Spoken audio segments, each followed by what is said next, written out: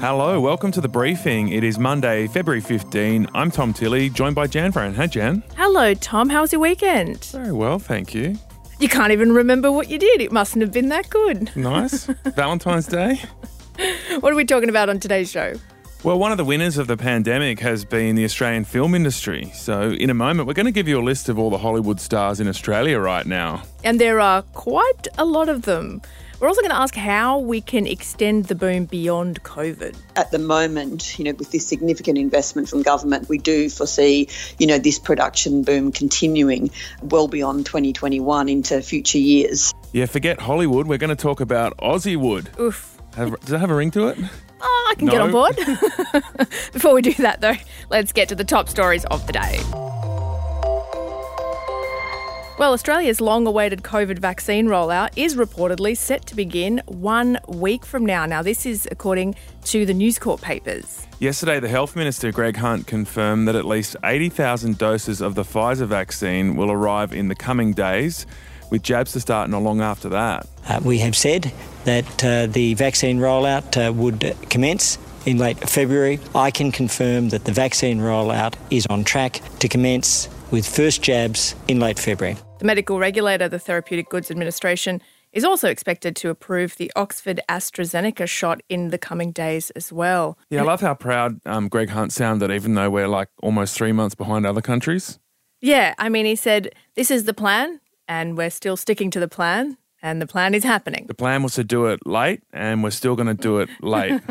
I think as in a bid to encourage Australians to get the vaccine, the PM is expected to take it on television, as a way of showing confidence. It's something that leaders around the world have done, including Joe Biden and Kamala Harris. And incidentally, Israel's Prime Minister. I mention him because Israel is the most vaccinated country in the world. So they're doing something right. And the New Zealand travel bubble has burst again. With 3 new cases in Auckland, Australian authorities were trying to keep it open, but then late last night, they decided to put the one-way travel bubble on hold for at least 72 hours as of midnight. Yeah, this means that New Zealanders coming to Australia will have to spend a fortnight in hotel quarantine. Now, the reason is that 3 mystery cases have popped up in Auckland. A mum, a dad, and a child have been infected. It's forced the city into a snap 3-day lockdown. The source of the infection is unknown, although authorities are currently investigating whether the woman caught it at her job at an airline catering company.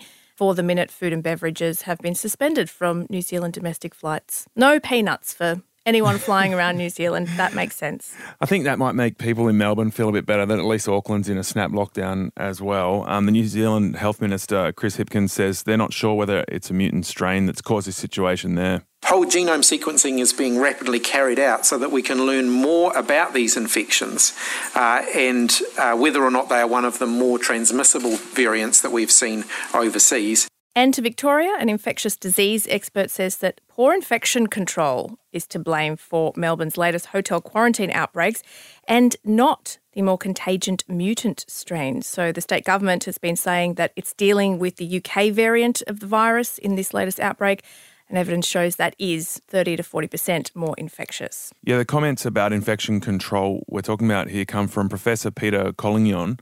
He's part of the group that advises our state and federal medical chiefs on infection control. Basically, the sense is here that Dan Andrews, when he announced his lockdown, blamed it on this new highly infectious strain rather than their failures in hotel quarantine and also contact tracing. And research from the UK has shown that if someone has the UK strain, they're likely to infect 14 of their close contacts compared to the normal strain, which would be 11. So it is more infectious, but it's not this enormous game changer. It's still really about the same factors about the way we manage these quarantine facilities and the people that work there. Yeah, I think some of the points that Professor Collignon was making is that security guards are not wearing eye protection, for example, or that there's poor supervision, poor governance, that there is a likelihood the virus could spread to corridors in hotels. And he says that these are all contributing factors. So right now, the Victorian outbreak is at 16 cases. The authorities there believe that the Holiday Inn cluster, which has led to this third sort of snap lockdown, it started when a COVID-positive resident used a nebulizer, which is this medical instrument that sort of administers medication with a mask. So Victoria is in the middle of a 5-day stage 4 lockdown. And I think it does raise questions around whether we should be doing hotel quarantine a little bit differently. And the US President Joe Biden has spoken out about Donald Trump's acquittal in the impeachment trial. He said it's a sad chapter in America's history. Yes, after the shortest impeachment trial in history, just 5 days, 7 Republicans voted to convict the president, leading to a vote of 57 to 43. Now, that fell well short of the 2/3 majority required. Yeah, in a statement, Biden said it's a reminder that democracy is fragile and encouraged Americans to defeat lies and heal the soul of the nation. While the Senate Minority Leader and senior Republican Mitch McConnell, he had this to say after the vote. There's no question, none, that President Trump is practically and morally responsible for provoking the events of the day. No question about it. The people who stormed this building believed they were acting on the wishes and instructions of their president. So he got to have it both ways there. He got to condemn Trump, but he didn't vote against him in the trial. Yep. On a kind of technicality that he's not a sitting president anymore. Yeah, it was a strong rebuke in some senses, but didn't go far enough, certainly according to the Democrats anyway. I imagine both parties would really want to put this behind them now. It's been hanging over Joe Biden's head. I imagine he's keen to move forward with his plans for his first 100 days in office, which includes unlocking $1.9 trillion. Trillion with a T for a COVID relief package there. Donald Trump said he's got more to announce in the coming months. He did in a statement. Yeah, that's right. He said our movement has just begun. I think this is a really big question for the Republican Party in terms of how much Donald Trump is a part of their party moving forward. I heard him described by one particular journalist as a kingmaker, a Republican kingmaker. So it'd be interesting to see how his relationship, if his relationship continues with the Republican Party and in what way. A new poll is warning that cutting JobSeeker will push Australians further into poverty. Yeah, in just over 6 weeks, the JobSeeker payment is set to go back to $40 a day, which is what it was when it was the old New Start payment before the pandemic hit. And the federal government's been saying they won't let it go back there, but they actually haven't done anything to stop it from going back. Yeah, Anglicare Australia has surveyed frontline relief agencies right across the country. It found that all of them said any reduction would mean an increase in the number of people who need help. So what we see is that we do see people becoming homeless. That's a really big fear. We see kids not going to school because the parents can't afford to put something in the lunchbox. We see kids not going on school excursions. That was Anglicare CEO Casey Chambers. The federal government is reportedly considering streamlining welfare payments for unemployed Australians to see it all paid in one lump sum as a way to move forward on this. Right now, many Australians get a number of payments or subsidies. To me, this is an example where the politicians are out of touch with the lives of ordinary people. You know, you've got Scott Morrison saying, "Oh yeah, we're gonna do this." He's been saying this since October last year. But people need to plan their lives to not know how much money they're going to have in 6 weeks. That's really stressful. They're like, "Oh, we're going to do it. Yeah, it's fine." It's like, well, you need to do it so people can, know what sort of income they're going to have in the future rather than sit there in uncertainty. All right, in a moment, we're talking Aussie Wood.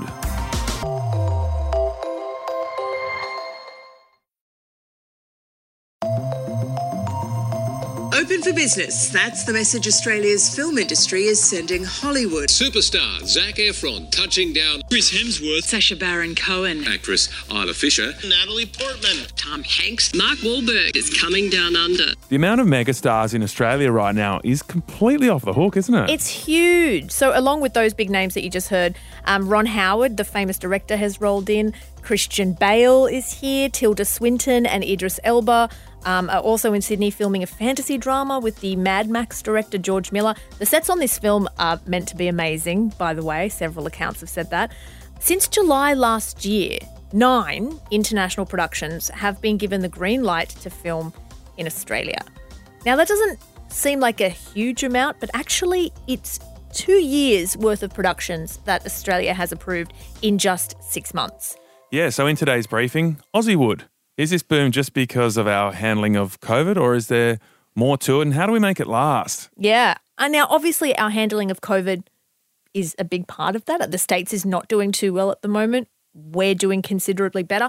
The other part, though, is our policy. So last year, the federal government added $400 million to an arts program called the Location Incentive.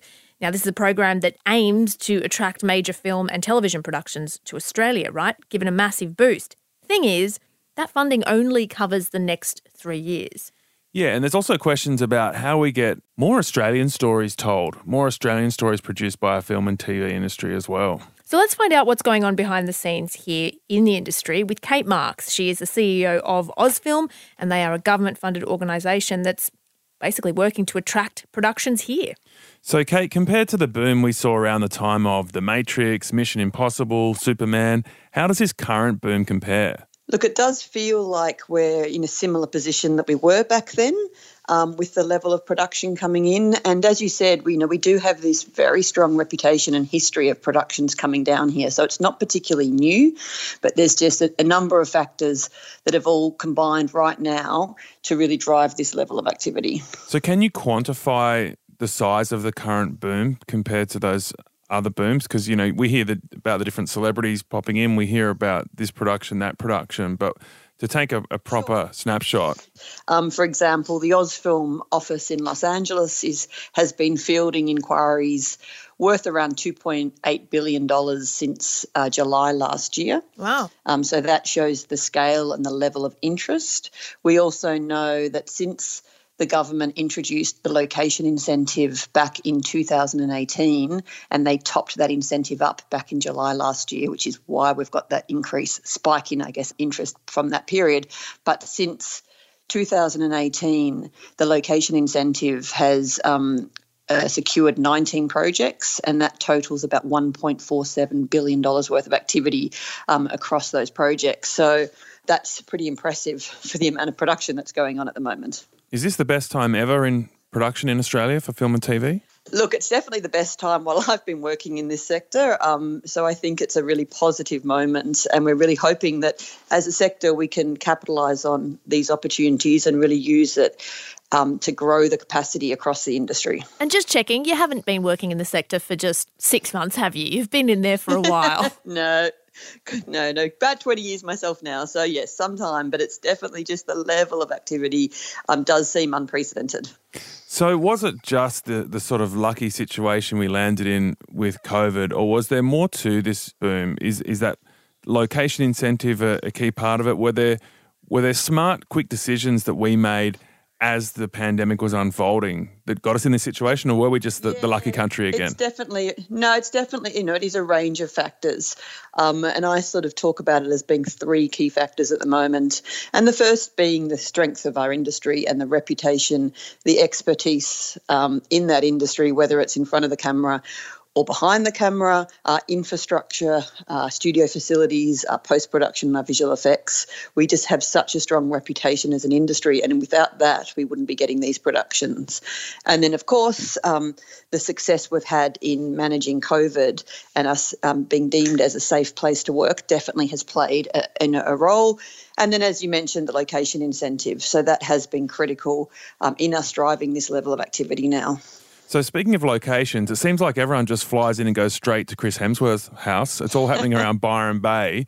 Is that just the way it looks because of the media reports around the celebrity spotting, or is there a massive hotspot up there on the northern rivers of New South Wales and the Gold Coast? Look, I think it's probably a combination. There's definitely been quite a lot of activity in terms of actual production up there in the Byron Bay area in the last sort of 6 months. But the productions are spread across the country. We've had obviously significant activity up in Queensland over a number of years, here in Sydney as well, Victoria, and also South Australia, and we're hoping to see some of these productions go further west as well. And speaking of Chris Hemsworth, he seems like a real champion for Australian productions. How much of a role do individuals like that play in kind of drawing these Hollywood productions to Australia? Look, I think we're very fortunate to have a number of high-profile, incredibly talented actors that are really keen to support our local industry and bring those productions back. So I don't think we can underestimate that. We've had a number of Australians come back home because of COVID as well, and I think with them they're bringing international productions, but they're also looking at opportunities to work on Australian productions. So I think we can't underestimate that importance. So let's talk a little bit about the wider impact of this. How much extra opportunity is it creating for Australian creatives and producers and crew and caterers and all of the people that work in the industry.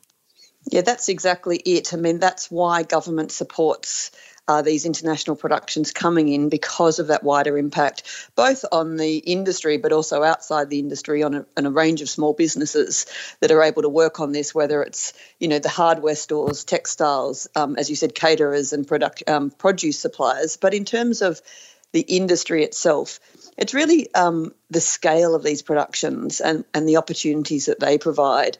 They're just often, not always, but often just so large, which does really provide huge opportunities for training, skills development, particularly in areas like set design and construction. If you're just thinking of the types of projects that these often are, particularly compared to Australian productions. So it's just providing new and exciting opportunities for Australians to work on these projects. What else should be done so that we actually keep this boom going, that it's not just a short-term thing that's a response to COVID, that we build a strong, sustainable, vibrant film and TV industry here? At the moment, with this significant investment from government, we do foresee, this production boom continuing well beyond 2021 into future years. And importantly, these productions as well have had opportunities to partner with Australians creatively. So some of the television that's come in have had Australian directors work on them. They've been developed and produced in partnership with Australian producers. So it's not always just below the line. We're now seeing more above the line involvement in some of these productions, which will, again, hopefully flow through to the domestic industry as well. What about Australian stories? Because a lot of these productions are coming from overseas. They're these massive big budget productions, action films, thrillers, feature films, you name it. How do we sort of make sure that we're telling Australian stories while also striking a balance between getting the big blockbuster studios here in Australia? Do we need quotas, sort of in the same way that television networks have Aussie content quotas? Should that be extended to streaming services, for example? Look, I think what you've said is striking that balance. So our focus really is on bringing these international productions in, but it really is about ensuring that there's a healthy ecosystem, and the location incentive and the support that's provided through government there is just one of a number of mechanisms that are there to support the industry. So there are there's the producer offset for Australian projects. There's also the state screen agencies and Screen Australia that do support Australian content. So it really is just one piece of that pie, and it's not one or the other. What we are trying to do is really achieve that healthy and robust industry that is made up of a number of different elements. Is there anything we're doing wrong? Is there anything we should be doing better? Are we doing quarantine right? I mean, people get up in arms when they see Matt Damon can go do quarantine in a chill pad in Byron, but are we getting the balance right on keeping Australians safe, but also getting as many of these stars in so we can capitalise on the film productions? Look, from all conversations I have, the quarantine system is working. I think there is a genuine understanding and appreciation for what mechanisms we do have in place to keep Australia safe. So, many of the cast and crew that are coming through to Australia are going through exactly the same system that any of us would. There is that appreciation and understanding that there's a reason these rules are in place. But between the border force exemptions, which really importantly the federal government back again sort of mid-2020 added film and TV to the list of critical skills to enable a pathway of entry into Australia. It doesn't obviously change the quarantine requirements, but it does enable these productions to get the relevant people that they need in. So I think, the system is working. We work very hard with the state governments and the state screen agencies. I should say they work very hard together to ensure that it is as smooth a process as possible. So that was Kate Marks, CEO of Ozfilm. Jen, I wonder if part of the strategy that might make this boom last would be to really centralise our film industry. At the moment, we've got studios in Docklands in Melbourne. Yeah, Sydney, all Fox over Studios. The country. Yeah. There's some on the Gold Coast. And we have lots of great locations around the country. But when you think about Hollywood, it's great because all the people in the industry are in the one place. Yeah. Real centralisation. Logistically, that's a lot easier. It will be hard for the states to decide where the capital is. That's why we came up with Canberra, which is obviously terrible. Should it be the Gold Coast? It's got big studios already. It's got an international airport. It's got great locations. Byron's not quite big enough. I mean, hey, if you want to plug that, I'm sure Queensland will love you. But New South Wales, Victoria, SA, Western Australia, they all want a piece of the pie, and they should be allowed to have it as well. Tomorrow on The Briefing, what wars will look like in the future. We'll take a look at whether artificial intelligence is leading us to World War III.